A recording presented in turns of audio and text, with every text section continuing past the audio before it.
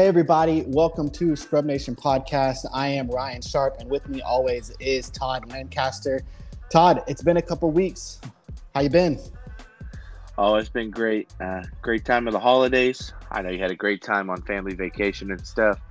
Uh, Not necessarily good that we, skipped the podcast a couple weeks, but I think it was a great week for a great couple of weeks for both of us to just kind of relax, get our minds right, especially jumping into the crazy that is holiday season and everything. So feeling Yeah, pretty good. Feeling pretty good.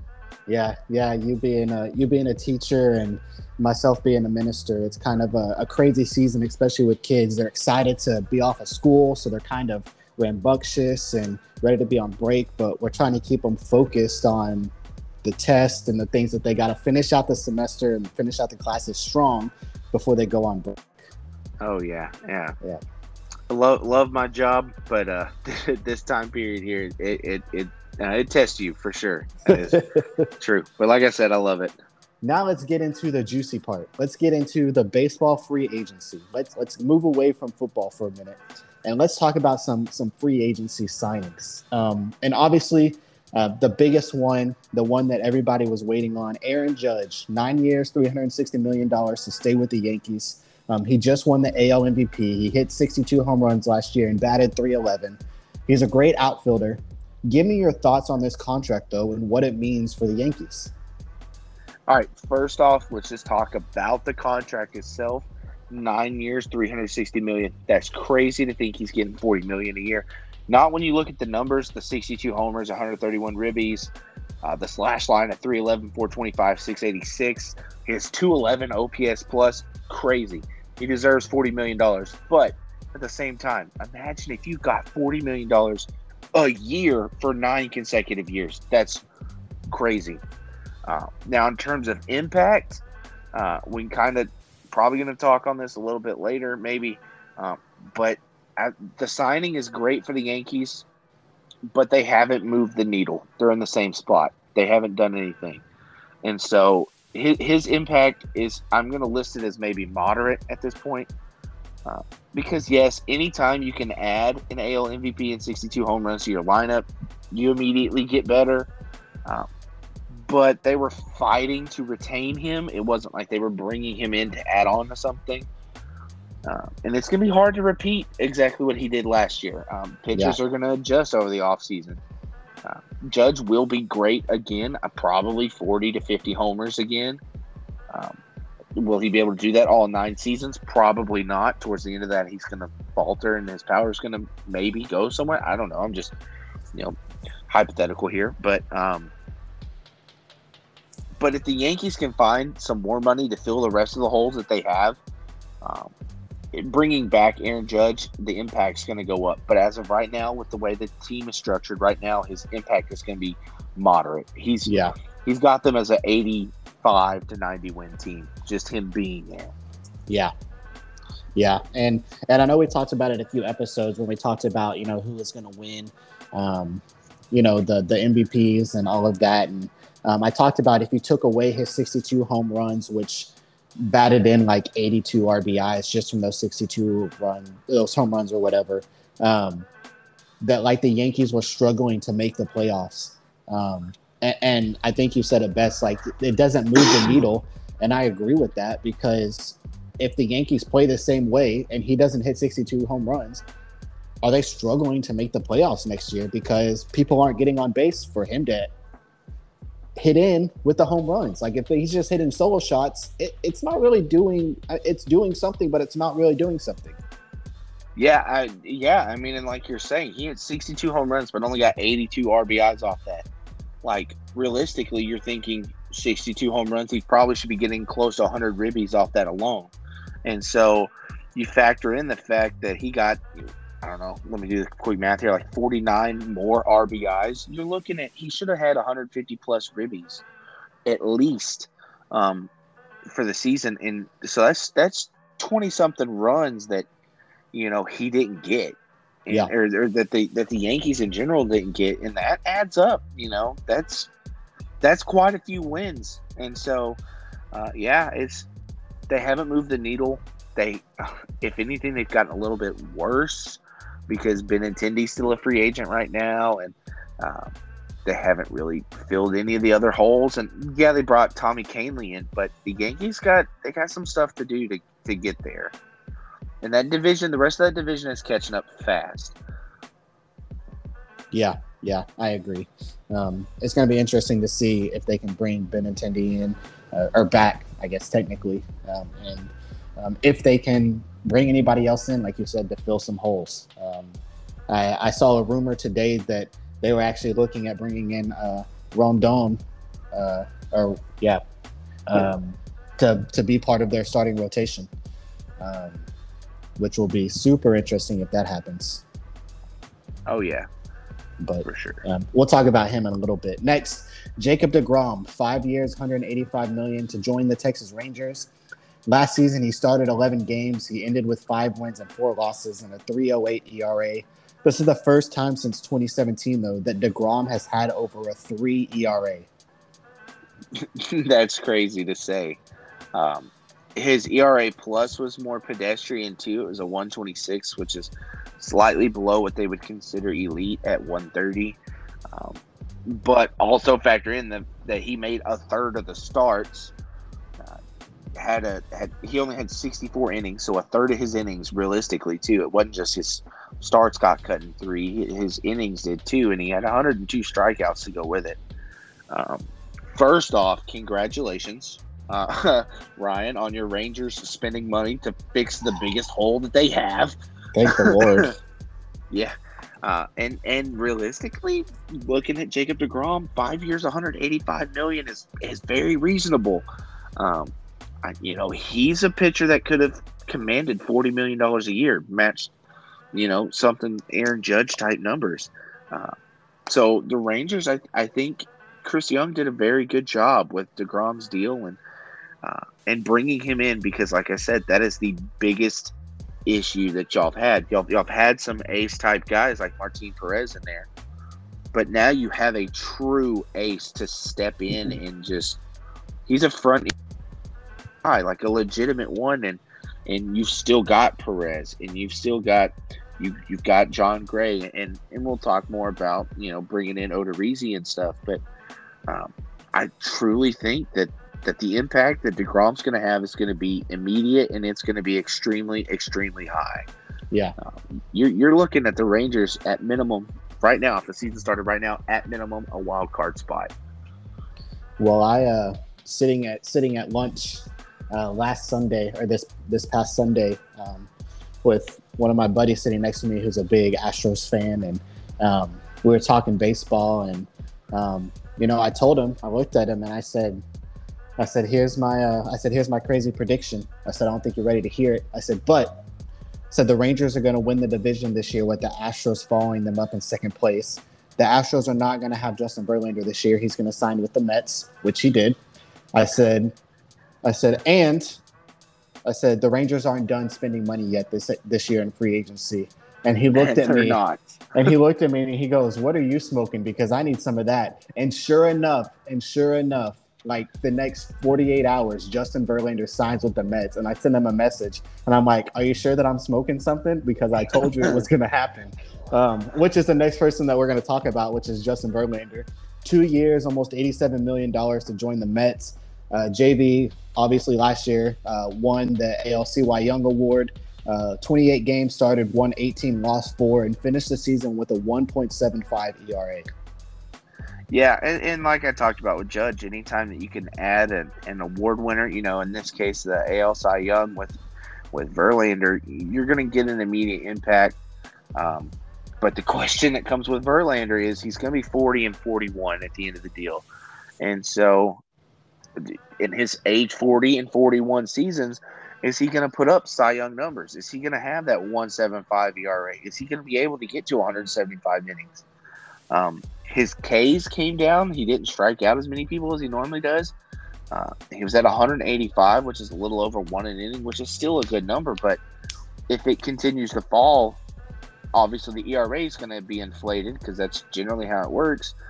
He had a crazy 2.20 ERA plus, which is way above elite. That is ridiculous. And so, but will he? like I'm saying, is he going to age? Is he going to age gracefully? Um, will Father Time catch up to him? It's going to have to eventually.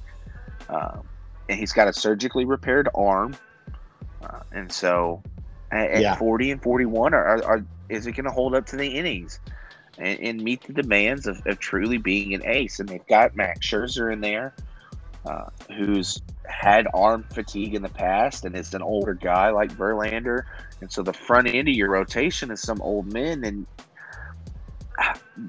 the impact could be immediate, but well, it's a we'll see after 5 starts truly what it's going to be. If he comes out first 5 starts of the season is just nailing down hitters and stuff, it could work out really well for the Mets, but yeah, we'll see. Yeah, and we'll keep it with the Mets. Brandon Nimmo, 8 years, $162 million to stay with the Mets. Last year he batted .274 for 159 hits, 71 walks, and 64 RBIs. I mean, just overall, what are your thoughts on the entire Mets spending this offseason? It's crazy. They're still in on Rodon. And well, there's a possibility that they sign Rodon, and then there's the possibility that they're going after Kodai Senga, which is the Japanese pitcher that we'll talk about here in a little bit. There's a reason that the CBA has the Steve Cohen tax, and it's because Steve Cohen is doing exactly what everybody was afraid he was going to do. This multi-billionaire, ridiculous amount of money to his name is going out there, and I think at the end of this offseason, we're looking at a $450 million payroll, and from the moment that the ink dried on Verlander's deal, everything from that point forward was taxed at 90% because of the Steve Cohen tax. And so with Nimmo's deal, 90% of that is also going to be tax money added on top of the payroll. And so, like I said, it could be a $450 million payroll at the end of this offseason. Yeah. Which is ridiculous.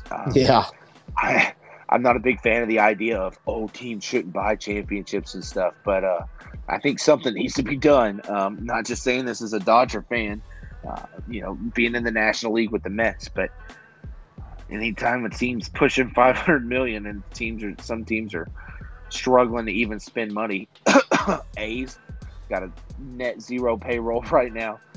It's crazy. It's crazy to think about. The overall spending of the Mets is just ridiculous. Yeah. Why don't you go ahead and talk about Kodai Senga, though? Yeah. See, I love. I'm not a huge fan of what Senga's got. I'm projecting him to probably get $25 million a year. And in terms of money, he's going to have the largest Japanese contract ever. Probably 5 years, $25 million a year, so it'd be about $125 million. Last year, he pitched 22 games in the NPB, the Nippon Professional Baseball League, there in Japan, which is fun to watch if anybody ever has. He had a 1.94 ERA, 144 innings, 156 Ks, which the Ks kind of translate pretty well from Japan to the U.S. because Japanese hitters are elite most of the time. Japan doesn't really do the advanced metrics thing, but I can kind of throw out some other things here. He's got a really nice three-quarters delivery. He does have a history of injury and fatigue, but I think most of that's behind him. He's still relatively young. What he throws, he has a fastball 94 to 96, which will obviously play really well in the bigs. It tops out at 100, so anytime a starter can push it up to 100, you're going to see Justin Verlander, AL Cy Young type numbers, Sandy Alcantara numbers, like he did for the NL Cy Young last year. He's got a very nice cutter, very nice slider, one of the best sliders I've ever seen. But he's got the craziest fork ball ever. Pitching Ninja had nicknamed it the Ghost Fork. The players in Japan picked up on that. They call it the Ghost Fork. It's his impact, depending wherever he's at. It's if the Ghost Fork translates as well as everything else in his game, Senga's impact is going to be tremendous. I think he's probably going to end up on the Mets. There's some other teams pushing on him. Texas has talked to him. The Padres have met with him. The Red Sox, the Yankees have talked to him. The Dodgers have had conversations, which those are really just big market teams for the most part. But and that's attractive to Japanese players. But Senga could have an immediate impact. I'll find a way to maybe link them to our Twitter page, whatever, some of the videos and stuff that Pitching Ninja has out there of the Ghost Sport. It's crazy. It's crazy. He got most of his strikeouts on that. And so I think Senga has the upside of an Ohtani or a Darvish in terms of Japanese pitchers that are playing right now. Be on the other side of a Kenta Maeda or a Yusei Kikuchi. It all depends on the forkball, not so much the fastball and the cutter and the slider. Those are big league pitches; they'll play. But if he can get that fourth pitch, the forkball down, man, he'll be great. He'll be fun to watch. Yeah. Well, let's jump back up to some signings that have already happened. Xander Bogaerts, 11 years, $280 million to join the San Diego Padres. Last season, he batted .307 for 171 hits and 73 RBIs. How does this play into the Padres? His power numbers last year fell out a little bit. He's gonna still step in and have an immediate impact. He's got a 131 OPS plus, which is slightly above that elite level. He's just a legitimate bona fide star. Defensively, he's great. Just all out tremendous. And the Padres are going to be a scary team. They beat the Dodgers in the playoffs, which hurts because the Dodgers were a legitimate contender. And so the Padres beat them pretty handily. And now that they're adding a guy like Bogaerts, and eventually in the season they'll get Tatis. When you can roll out your top, 5 guys in a lineup, or Fernando Tatis, Juan Soto, Xander Bogaerts, Manny Machado, and Jake Cronenworth, your lineup is crazy. I forgot they had Juan Soto. Yeah, they traded for freaking Juan Soto. Then they've got other guys, Trent Grisham and Hae-Sung Kim that are, and Austin Nola in the lineup that are just they're ball players. And so adding a guy like Bogaerts to a stacked lineup already, it's crazy. It is crazy. I'm upset, legitimately as a Dodgers fan, upset that they freaking got him at 11 for 280. I really wish maybe he'd spent some more money, maybe crippled them a little bit and forced them to trade somebody off or something. I don't know. But and there's a possibility that Tatis could get traded off, or he could get stuck out in left field. I don't know. And they've got a really good rotation, but bringing in a guy like Bogaerts does a lot of good things. And I think he's going to have a good impact on Nando. Machado's kind of a hot-headed guy. Cronenworth's a younger guy than Nando, and Soto's that same age, and I don't know how positive Soto is going to be impact-wise in terms of being a leader in the clubhouse with Nando, but Bogaerts being an older veteran shortstop and having dealt with some of the stuff that Nando's had to, of people kind of doubting him and not really being, not really, they put all this pressure on him and him not exactly being, because for a long time there in Boston, Bogey was supposed to be the next big Poppy or whatever, and then they traded off Betts, and then now they've let Bogey walk, and I think Bogaerts will be tremendous. He'll have an almost immediate impact with the Padres. I mean, you're looking at the Padres pushing 100 wins at least now, and so Bogaerts is a really good signing for the Padres, as much as I hate to say it. It's gonna be interesting, because I know we talked about where Tatis was going to end up playing now that Bogaerts is coming in, and you mentioned him going to outfield, and now you said something about him being traded and a possibility. There's always that possibility, and man, I feel like if you trade him off, like you're losing so much, and I know that's crazy to say, but like you said, when you can roll out a lineup with those 5 guys in it, like it's so dangerous for the other team, like to just the pitcher up on the mound to be like, all right, well, I got Tatis out, but now I have to get Machado out. Tatis is on base, Machado's got out, but now I have to get Bogaerts out, and it's just like, good grief. Yeah, and then you freaking follow it up with that Juan Soto in the 4-hole. It's ridiculous. Yeah. And they haven't put the numbers out yet. They haven't even played a game together. But you're looking at the possibility of being a murderer's row Yankees type team here that could go down in history for production if they all play at that elite level like they can. Yeah. And yeah, it's going to be scary. It really is. Yeah. Let's talk about the next guy, Trey Turner. 11 years, $300 million contract to join the Phillies. Last year, he batted .298 with 194 hits and 100 RBIs.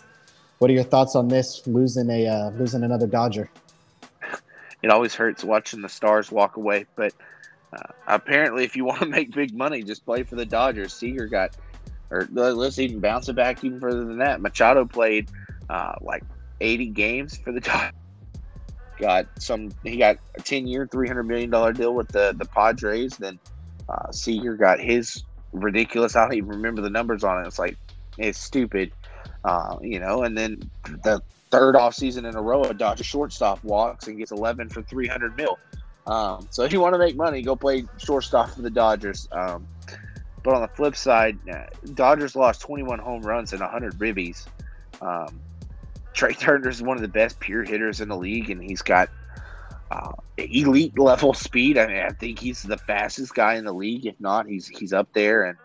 And anytime a team can add that kind of bat to a lineup, it's scary. It is a really scary thing. But now to think that the Phillies, who just went 6 games with the Astros for the World Series, are adding Trey Turner to a lineup that already has Bryce Harper, Rhys Hoskins, and JT Realmuto.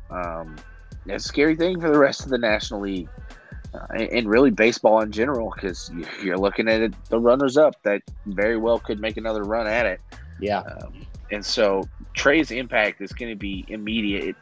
The biggest hole that the Phillies had was going to be shortstop, whether it was going to be that they were going to have to play Bryson Stott there or Alec Bohm was going to move over from third, and then they were going to have a hole at second. But now they can just play Stott at second, keep Bohm at third, and now they've got Trey Turner at short. And I forgot, they still got Gal Schwarber, Nick Castellanos, and so that lineup it's so good from top to bottom. It really is. Yeah. And the last guy that we're going to talk about that's already signed, Wilson Contreras, 5 years, $87.5 million to join the Cardinals. Last year, he batted .243 with 101 hits and 5 RBIs and caught 11 people stealing as well. What are your thoughts on this signing? He's not bringing a lot offensively. He's got a really good bat. He really does. He hit .243. That's a solid number. His OPS plus was almost to the 130 mark. It was at 128. But they had to find somebody to replace Yadier Molina. You need a leader on the field. You need a bat that can produce. You need a defensive wizard to replace Molina. And I'm not saying Contreras is a Hall of Famer at this point, but he's gonna do a really good job stepping into the shoes of a first ballot Hall of Famer in Molina. He's gonna fit with the Cardinals really well. He's not this super cocky, flashy guy, so he's gonna fit in with Tyler O'Neill and Nolan Arenado and NL MVP Paul Goldschmidt, and so it's going to be great. It's going to be great for the Cardinals. It filled the biggest hole that they had at this point in the season, in their offseason, is you're worried about who's going to catch, who's going to eat up those innings. And they've got a semi-young. They've got their staff is veterans, and then some young guys, and so I think he's going to do a good job stepping in and calming these guys down. Contreras is going to be really good with the bullpen guys. You've got a guy like Jordan Hicks, and that's just going to step in and throw gas, and Contreras is going to be able to handle that. His impact is going to be immediate for the Cardinals as well. He might start off slow offensively, but it's beyond the offense that he's going to have the biggest impact. Yeah.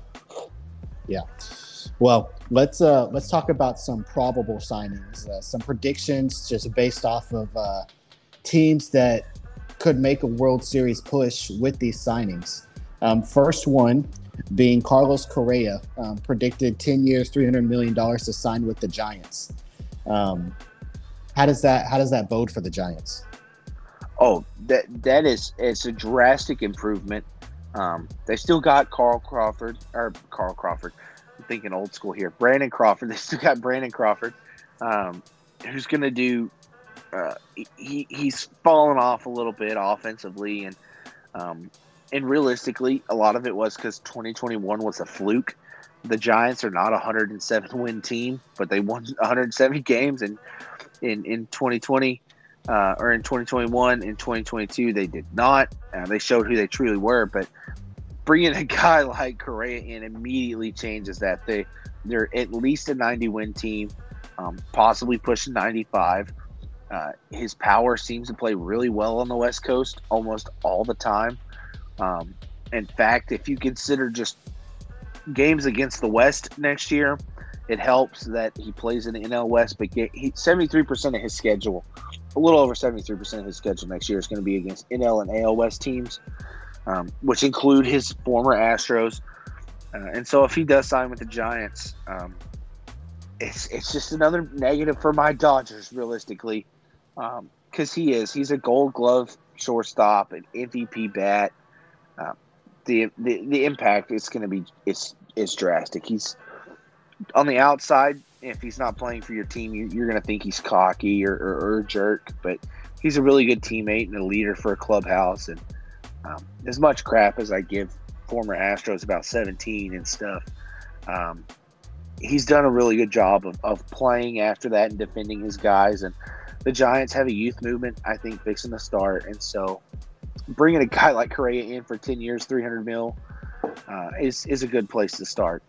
Yeah. And since we're on the Giants, Carlos Rodon, we have predicted 6 years, $180 million to sign with the Rangers or the Giants. And I said earlier, the Yankees were talking to him as well. But let's talk about the Rangers and Giants right here. Like, what does it mean for the Giants to sign him, to bring him in as well? With the Giants, the big thing is bringing him back. Yeah. Having him last year, he was a Cy Young caliber guy at the top of your rotation. He pitched in 31 games, only won 14 of them, only got a winning decision in 14 of them. But a lot of that's because your offense wasn't doing anything. And so bringing in a guy like Correa, and then some of these young guys kind of stepping up, that those win numbers could change. He had a sub-3 ERA. He had a big jump in Ks. He had 237 Ks.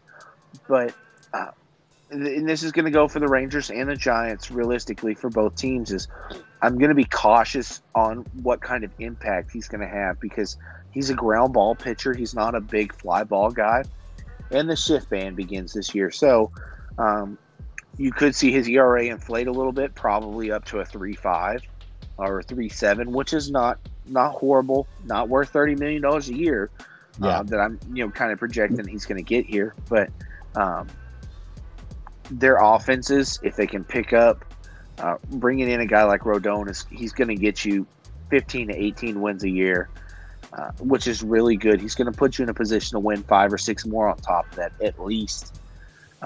And so the impact is going to be good if he can find a way to still be effective without the shift. And so at $30 million a year, and the Rangers are looking to spend money, the Giants have money to spend. It's going to be easy. So yeah, I would like to see the Rangers bring him in if possible. But I mean, we already got DeGrom. Think about adding Rodon to that, and having Perez behind that, and having Gray behind that. We got a couple of young guys who are in AAA, AA ball, Leiter and the other guys. Rocker. Yep, thank you. He always escapes my mind for some reason. That are great, that look like they'll be great pitchers for the future. And you talk about bringing them up here, in the next year or two, to fill that back end of the rotation. Man, that is stacked. To think that could be a possibility. So as a Ranger fan, I'm very excited about our future. We have We have a great farm system. We're finally spending money. It's been a long 12 years of rebuild, and I put quotations around that because it hasn't been a rebuild. But anyways, the last person, Dansby Swanson, you have projected to go 8 years, 240 million to sign with the Cubs. What does that do for the Cubs? The Cubs have made some really good moves so far. They've brought in Jamison Tyone and they've signed Cody Bellinger to a 1-year, $17 million deal, kind of as a prove it thing to see if he can maybe return to MVP form. They've got some youth. They've got some guys that kind of stepped up there towards the end and stuff. And so bringing a guy like Dansby Swanson in, he's not super flashy. He had 25 homers and 96 ribbies. He started off the 22 season just absolutely blistering the base off towards the end of the year. So as the Braves got hotter, Dansby kind of cooled off a little bit. But he possesses the tools really to make an immediate impact for a team. And for the Cubs, it's going to be on both sides of the ball. Just flip of a switch like that. Just adding a tremendous bat. Dansby's got a great bat, and he's above league average in that area. And then defensively, he's solid. He's a solid defender, and so with these young guys, Dansby's going to be the guy that's going to be like, okay, hey, you need to fix this, you need to fix that, but it's not going to come across as kind of like a negative thing. He's going to be a leader. He's a great leader. I don't think he's going to play up to the paycheck that he's kind of being projected at right now. But he's definitely going to be something that the Cubs need, an insert of just juice. Having won a World Series, he's got that experience that I don't know that there's any of the World Series guys left on this roster except for maybe some of the pitchers. And so that's what they need. That's what the Cubs need. Is somebody with experience, and now they've got it. He's won the big thing. He's won a lot of games in his career. He was a former number one pick for a reason. He was highly touted as a prospect for a reason. Dansby's kind of living up to that now, and he's an interesting guy, and I think he's going to do great things. It really is a spark plug type guy for a Cubs team. Yeah. All right, well, let's get this over with because I told you I was going to ask this, and I know that you're going to have a lot to say about this. So let's just get this over with. Talk about the Dodgers' lack of involvement this offseason, because oof. Our biggest move to date is paying Kershaw $20 million, which is a steal when you consider that some of his numbers were way better than DeGrom's and everything. After that, the next biggest move was signing freaking Jason Hayward. So there's that. We've allowed Cody Bellinger, Andrew Heaney, Tyler Anderson, Chris Martin, Tommy Kahnle, and Trey Turner to walk and sign somewhere else. And we still have a hole at third base. Whether that's going to be a free agent from another team or bringing back Justin Turner, I don't know. Well, honestly, third base, I'm cool with riding with rookie Miguel Vargas. But I would really, really, really love a veteran to just come in, even if it's just as a backup, even if Turner doesn't get a lot of money, or even if he does, screw it. Pay Justin Turner $20 million to come in and be a backup. I don't care at this point. I feel like we need a veteran there. In Muncy can play at third. I just don't trust him there. Will Smith can play at third, but that would leave Austin Barnes as a sole catcher, and I don't like that at all. We have a youth movement coming up, and it's cool and all, and we're probably going to spend a lot of money on Shohei Ohtani next year, which I love. But the Padres have gotten better, and they're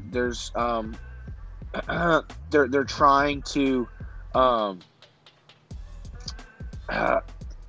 they're trying to spend more money on pitchers, and the Giants, they're trying to push to be contenders. They're looking to hand out loads of money. And they're trying to bring in that face of the franchise guy to just kind of push them to the next wave. But the Dodgers, we're sitting here on our hands praying that these young guys work out. And if they do, that's great, tremendous. Andrew Friedman, I'll bow down to you, build you a statue myself, whatever. But if not, it's going to be a long stretch of Dodgers baseball. We'll still win 90 games for a couple of seasons, but it's going to be rough. It is going to be rough, and it can get really rough. And just don't get me wrong, the next wave guys, they're tremendous. But we're putting a lot of weight on them. Bobby Miller, pitcher, has a great chance. He has a great chance to be the next elite arm for the Dodgers. A lot of guys rate him as a Kershaw, Koufax type guy, put him up in that upper echelon of guys.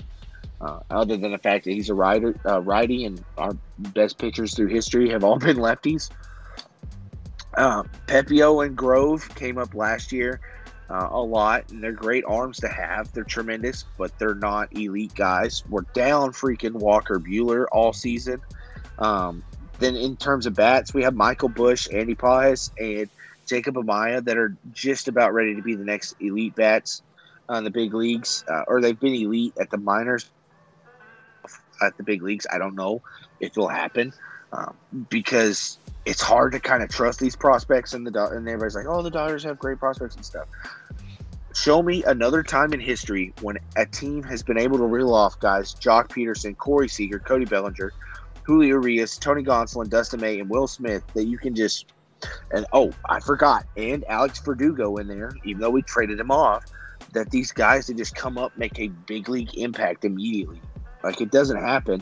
And so it's hard for me to kind of feel that James Outman and Vargas and Miller and Pepio and Grove and Pages and Bush and Amaya, that they're going to be able to do the same thing. And even in a couple years after that, Diego Cartaya as a catcher. It's I think the luck that we've had as Dodgers fans is fixing to start running dry, and we're going to have to actually start spending money to continue to be competitive, and not just spending money on our own guys, but maybe bringing in some outside help. That's how I feel. Yeah. And not to add salt to the wound, I guess this wouldn't really be salt. This would probably be sugar. But the arbitrator in the Trevor Bauer situation is expected to make his decision by the end of this year, which means that Bauer could be back for next season, which he'll be back with the Dodgers. But and we talked about this a little bit earlier when we were getting ready for the podcast. And you mentioned something, and it was interesting, and I wanted to bring it up real quick. But if Rodon signs with the Giants and the Mets sign Senga, you said that you think that the Rangers will trade for Bauer, that they'll trade Ezekiel Duran, Dane Dunning, and the number 16 guy in our farm system, Van Asco. What does that do for the Dodgers, though? So for the Dodgers, for the one thing, and this is the unfortunate part of being fans of them, is they're in California. They have a face that they have to kind of meet publicly. A lot of Dodgers fans are upset that Bauer even is still employed on the team, but they don't understand Major League Baseball. They can't cut Bauer at this point until the end of his suspension or until he returns. And if he returns, it's going to cost $30 million. And so I think the best thing to do is to try to trade him off. I would love for Bauer to still pitch. As we've seen time and time again, this is why it's different than the Watson case, because I know we talked about Deshaun Watson earlier. Is Watson settled. He paid all those women off. Bauer has not. And courts have said that there's nothing there, that Bauer's innocent and stuff. Yeah. And so I would, if Bauer pitches for the Dodgers again, I will be happy for it. He was a great pitcher. He was a Cy Young winner.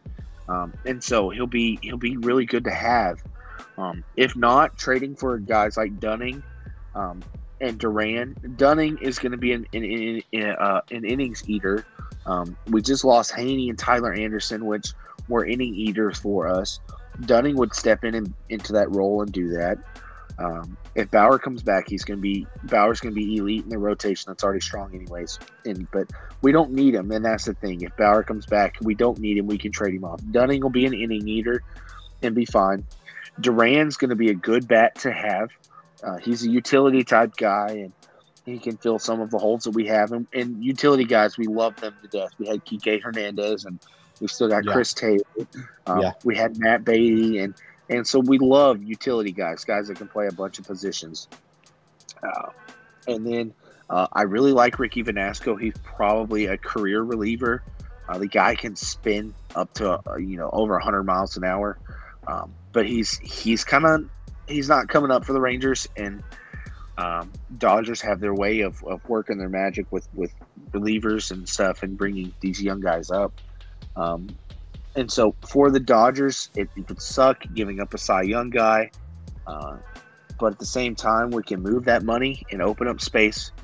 We guaranteed have that space for Shohei next year, Yeah. or even to make a move in the middle of the season. For the Rangers, it's going to give them another elite arm. Bauer is also great with the young guys, and he's from the state of Texas too. Yep. And so it's kind of like a coming home thing for Bauer, and he's good with those young guys. And you've got young arms all over the place in Texas, and so he'll be able to pass some of that knowledge down of how to take care of your arm. That's a big thing for Bauer is how you can take care of your arm and keep yourself from getting hurt. And so I think that to have. And in the long run, Bauer's going to be a great pitching coach, and he's a great guy to already have on the staff, which would be the okay if the Dodgers kept him. But trading him off could also work for the Dodgers too. Yeah. And I think it would be interesting, and call me crazy. But, next year after the next season, when we get into the next offseason, so 2024, 2024 offseason, boy, that's crazy to say. But for us to have DeGrom, for us to have, Bauer, if that were to be a situation that happened, for us to possibly sign Perez back, if we miss that on Rodon, but for us to bring home so he can return to his home state, Clayton Kershaw, and finish out his career in Texas. And in that rotation, you're looking at Kershaw being like the number 4 guy, like not even having to be the number 1, not having to be the number 2. Like he doesn't have that pressure, so he can go out there and he can freely pitch, and he's still going to do well, even if he's, even if he's having a 3.5 ERA. I'll take it in from my number 4 guy.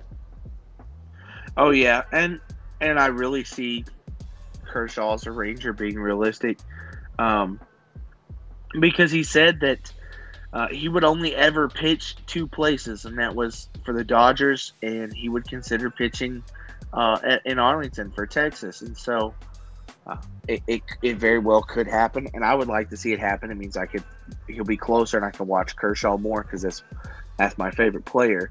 And he would be good to have for the Rangers. And as those young guys, Rocker and Leiter, start coming up, Kershaw's a great leader to have. And it's not every day that you get to add a first ballot Hall of Famer to your rotation, even if it's just him sitting in the dugout most of the time. And so he's a great guy to have just walking around your facilities and stuff. And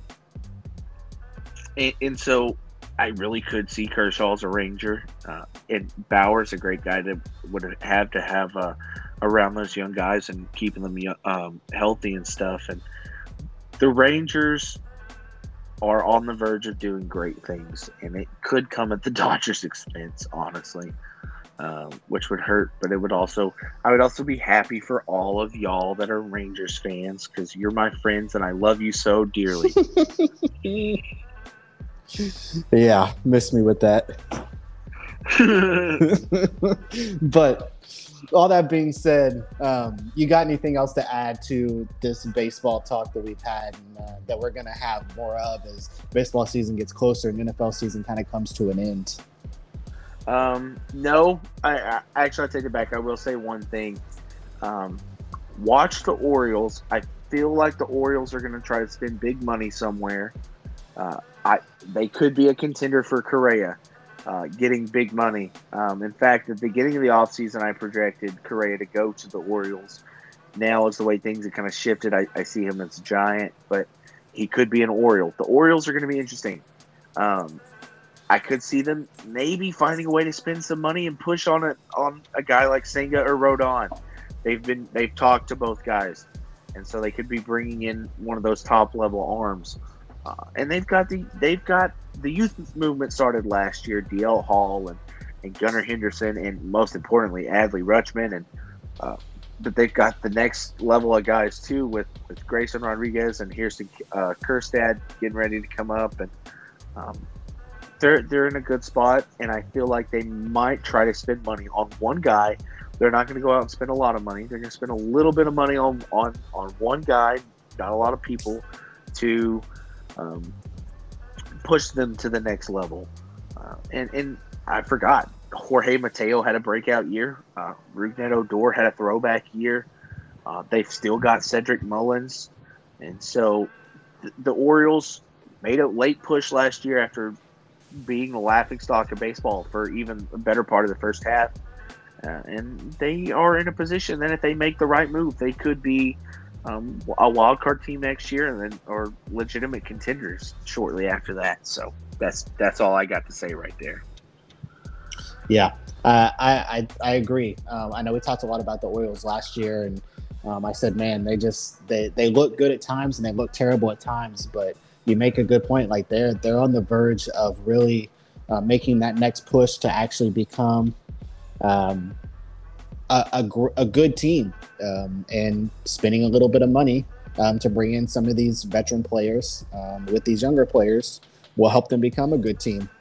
And we could see the Orioles being a great team here over the next after a couple seasons of them spending money and working together. So yeah, I like that you added that the Orioles are a team to watch because they could be sneaky. So, yeah.